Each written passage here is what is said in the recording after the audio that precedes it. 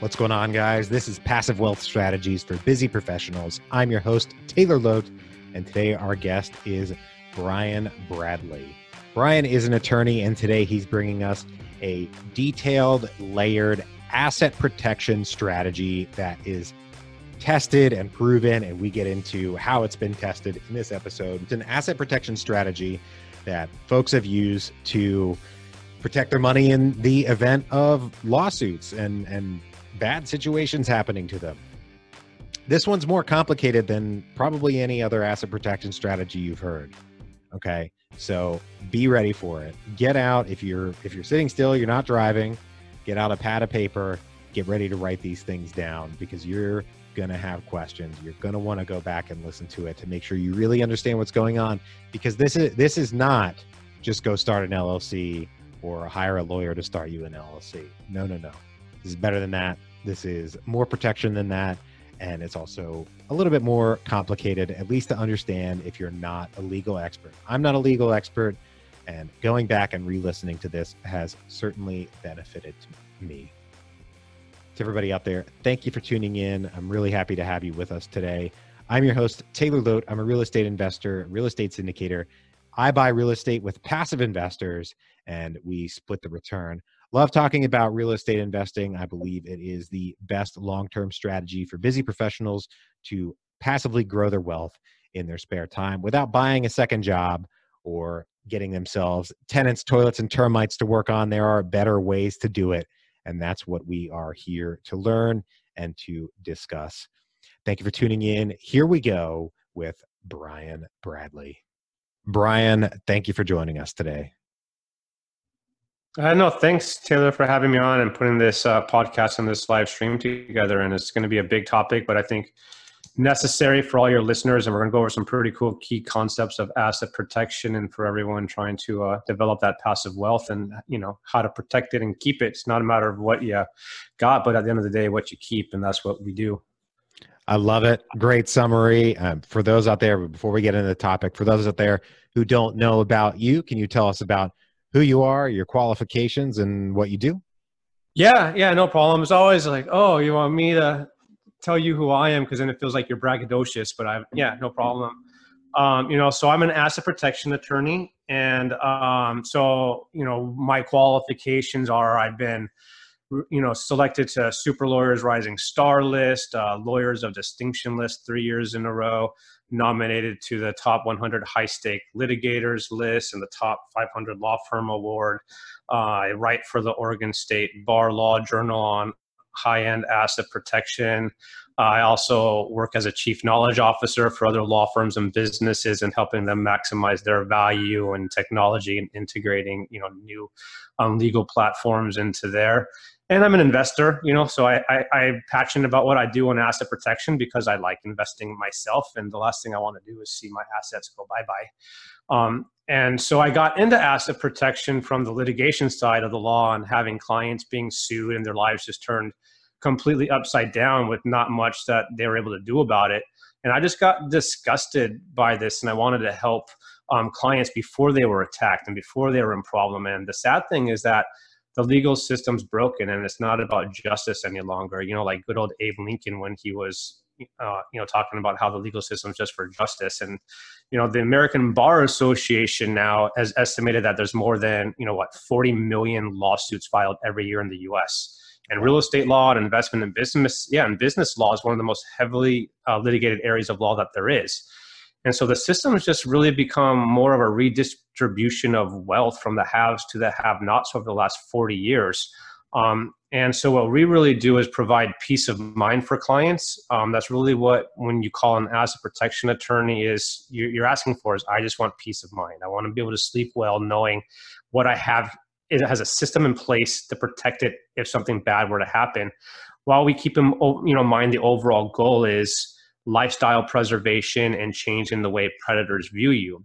So what my firm specifically does is work with the higher net worth clients and higher risk profile professionals like doctors and real estate investors who, hit or turn that $1 million net worth mark. And it comes with a little bit higher initial startup cost for what we do, generally around $30,000.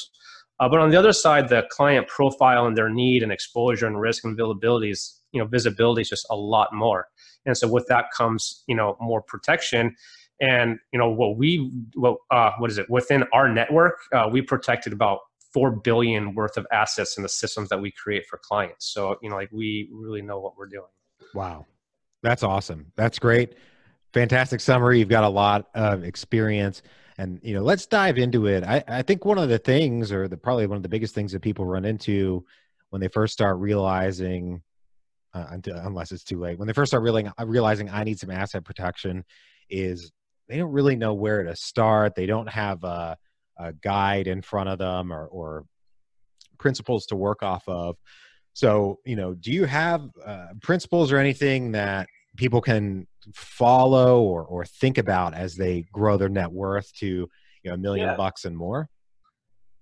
Yeah, absolutely. And, we'll go over a good roadmap, I'm just starting out. I don't really have anything to, mid-levels, and we'll give you the Taj Mahal at the end. But I also want to, there's a misconception of most people thinking I don't need to protect it until there's, the rainy day comes, until I'm sued. And at the end of the day, it's too late. Once the lawsuit comes and then you start setting these things up after the fact, that's where fraudulent claims come into play, of fraudulent transfers. So asset protection works if you're proactive, before you need it. And the other misconception really is, well, I have a revocable living trust. Why do I need asset protection? That'll protect me. A revocable living trust is just like a fancy will that helps you with death, taxes, and probate, avoiding probate. It's not going to protect you from creditors. So you need an asset protection trust that works with your revocable living trust. So just to clear up some of the misconceptions of people thinking they're already protected when they're not. I see that a lot. And so the roadmap here is, when you're driving down the road of asset protection, you really have a few stops. And the goal is the same at each stop. It's to get the assets out of your personal name. And then each stop just has different levels of strength to protect you from attacks based on your asset profile. The main key concepts here, like one of them is equity and cash flow. The first big concept here goes to protecting real estate, is that you want to protect the equity and the cash flow, not the fair market value. Like when you're getting sued, no one cares about what your fair market value is. In lawsuits, we want to know what equity we can get out of it and how much cash flow is there. And it just goes to the saying, gross value is vanity, net is sanity, and cash is king. Certain amount of debt can protect you. So if you're highly leveraged, there's not much equity for me to sue you for. So that debt could save you as an asset protection strategy. But if you have a lot of cash, and equity out of that property, I'm going to be able to get my hands on it, especially if it's not in anything like an LLC, or a management company, or an asset protection trust, which then sort of goes into the next principle, is, especially for real estate investors, is this big legal principle called legal versus practical authority. And the reality is that a judge can and they do whatever they want. LLCs and LPs, they're governed by the states and statutes where they're created in. What this means is that if you have a Nevada LLC, and you hope that exclusive remedy for that is just going to be the charging order against that LLC. But a judge, even in California by statute, even though they're not supposed to go beyond that charging order, in theory they do. And they do this because judges have a magic wand and power that they have called the court of equity. This means we can do whatever we want. We want to find a justifiable means to remedy a wrong, even if it's against established cases, against established statutes and laws.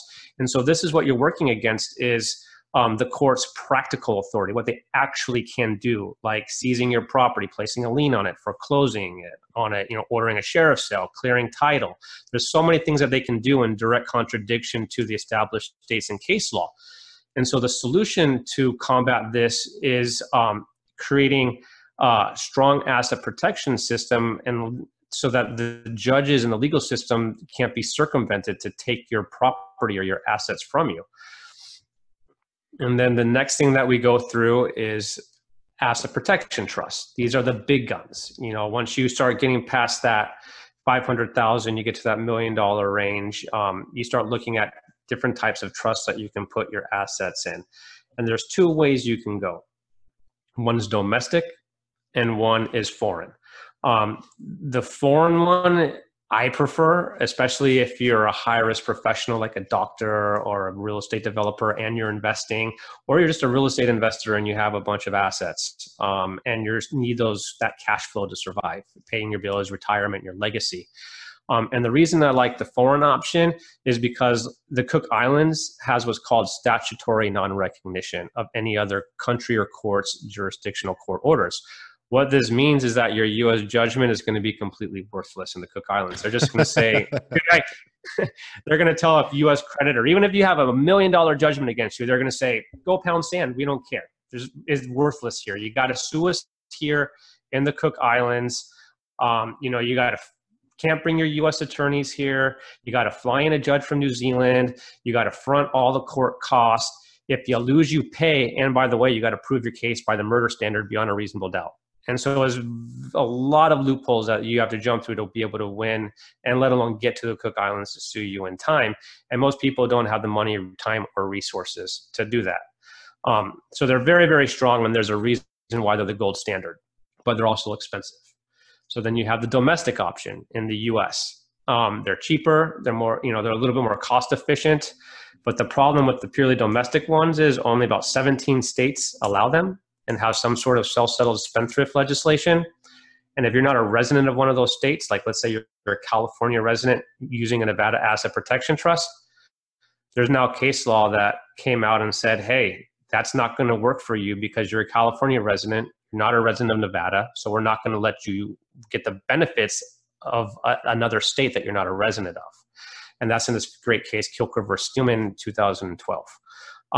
So the next thing is like, okay, great. I can wing it and hope that my domestic asset protection trust holds up, or I can pay for a Taj Mahal foreign asset protection trust. But isn't there a way that I can combine the two together? And that's called a bridge trust. So you take the best of both worlds, the flexibility of a domestic asset protection plan with the strength and power of the Cook Islands in the back pocket, if and when you need it. And the way that kind of works is you're classified domestically by staying in IRS compliance. And then if you're sued, like a lawsuit, a triggering event triggers a migration clause, which means we drop all the domestic IRS compliance, and the trust is now only and purely a foreign asset protection trust until the lawsuit goes away and we reinstill the IRS compliance. And so if and when you need the strength of the foreign trust, it's there. Until you don't, you have the flexibility of the domestic component of it. Wow. So there was a lot in there, right? So yeah. the foreign and domestic trust and Cook Islands in particular, that's an interesting setup. And I'm wondering, with this particular structure that you just described, like, how does that work? Like, maybe more in detail is the wrong question, but you're saying triggers IRS compliance and those things. Like, what does that really mean? Yeah, I'll break that down. So for the, people, CPAs or lawyer listeners, or you who really want to geek out, so the bridge trust is an irrevocable tax neutral grantor trust.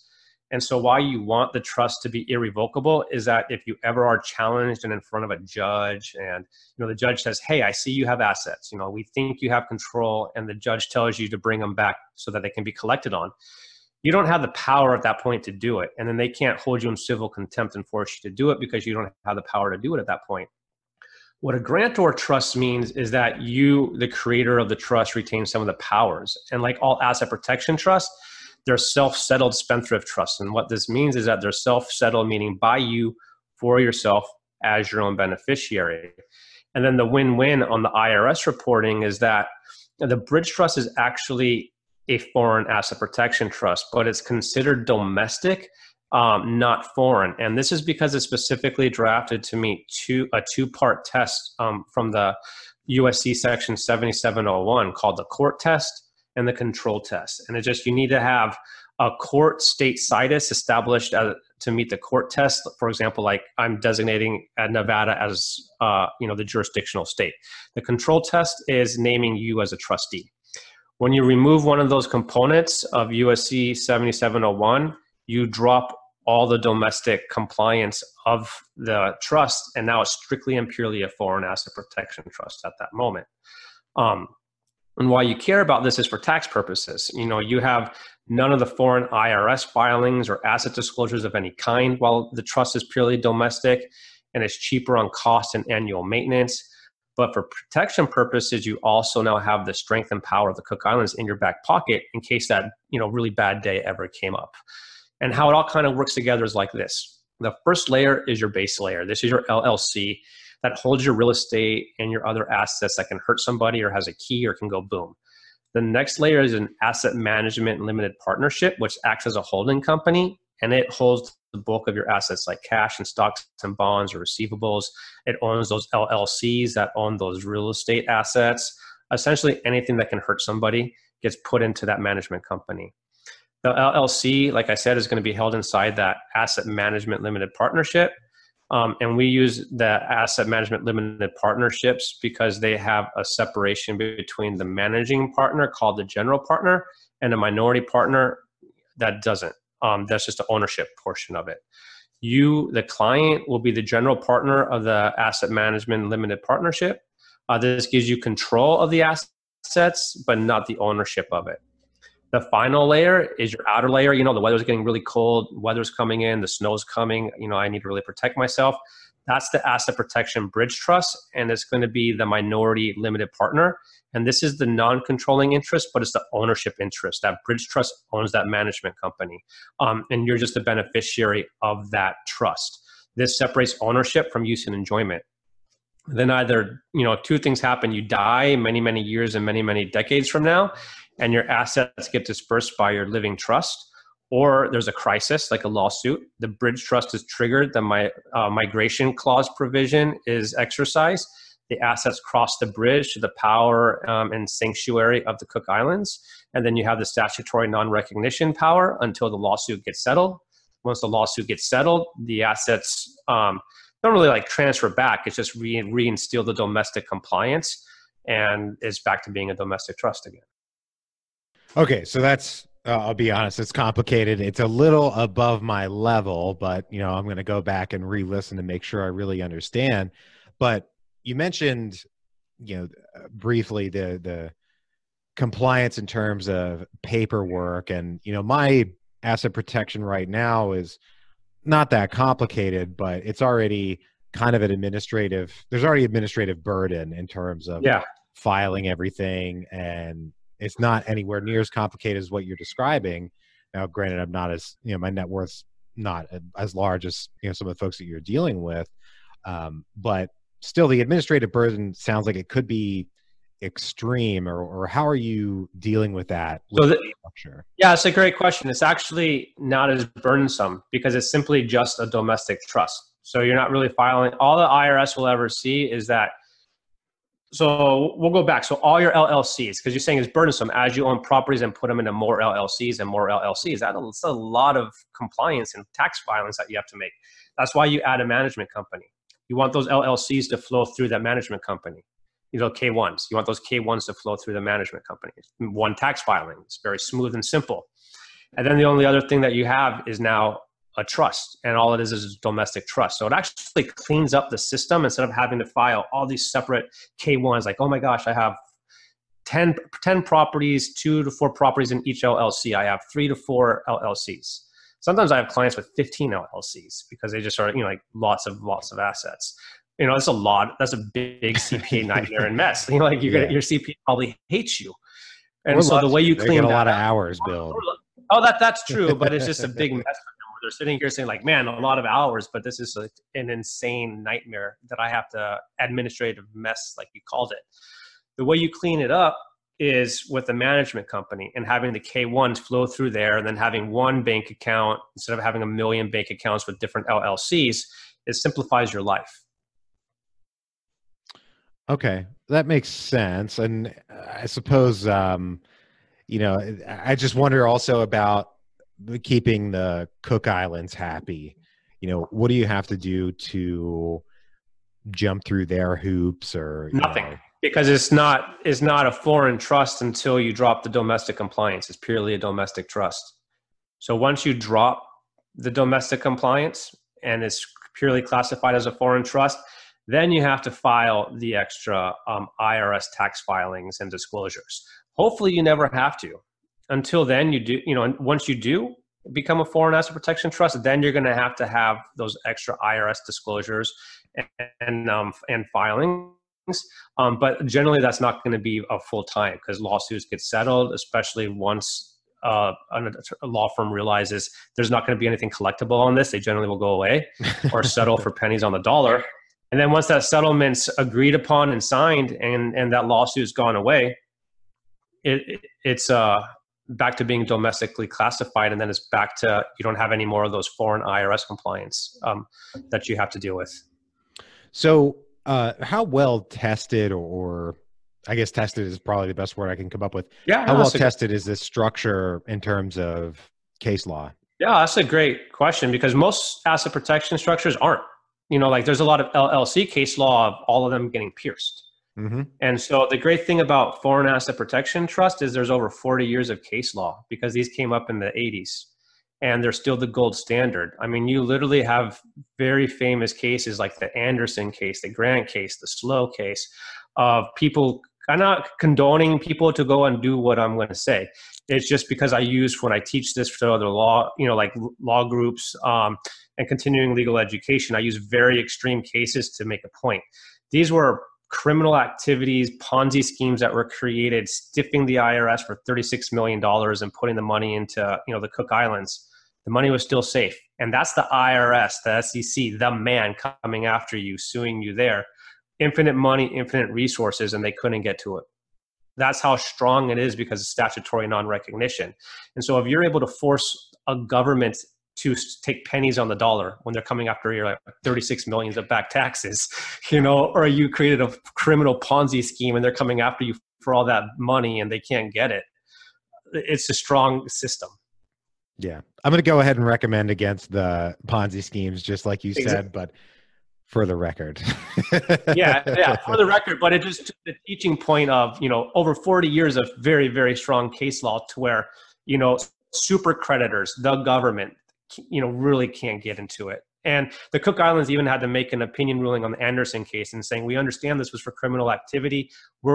We are appalled that we have to make this ruling to keep the assets here, but we have to follow our laws here. And the reason that our Constitution, our statutes were created, you're not getting a penny.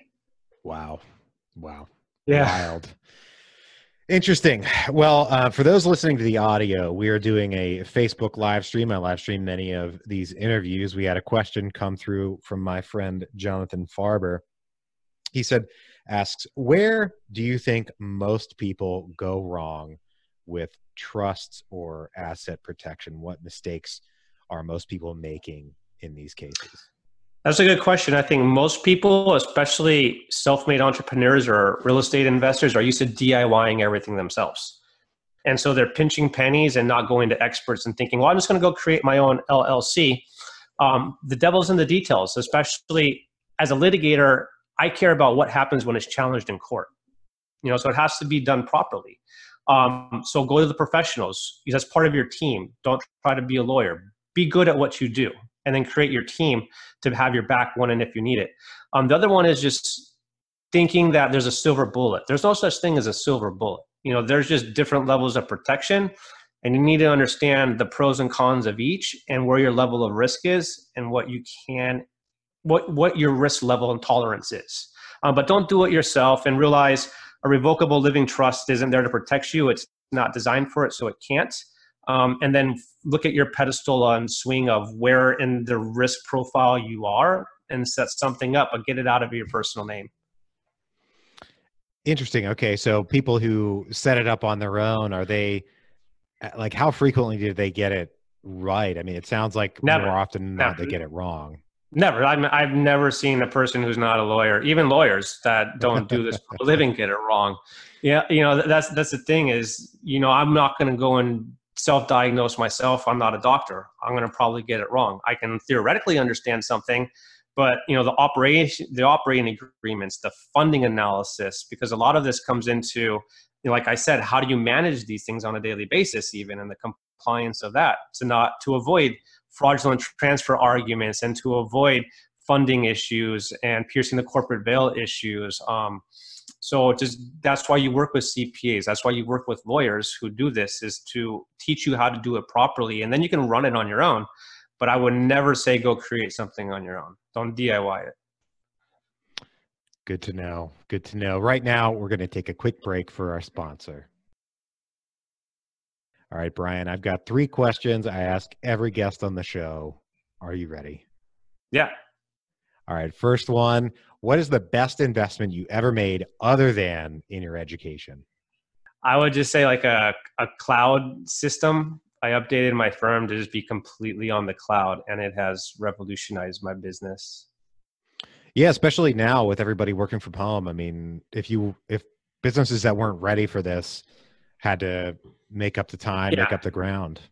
I did it 3 years ago, and did my cloud, what is it, CRM or whatever, and it just made my life function. It is more efficient, more practical. I can just send things out to my whole team. Everybody's happily, they can work from home or in the office, wherever they want. Everybody works longer hours because they're able to take everything mobile. When I go to court, I can literally take an entire case on my iPhone. Nice. Yeah. That's awesome. On the other side of that, we had the best investment. On the other side of the coin, what is the worst investment you ever made?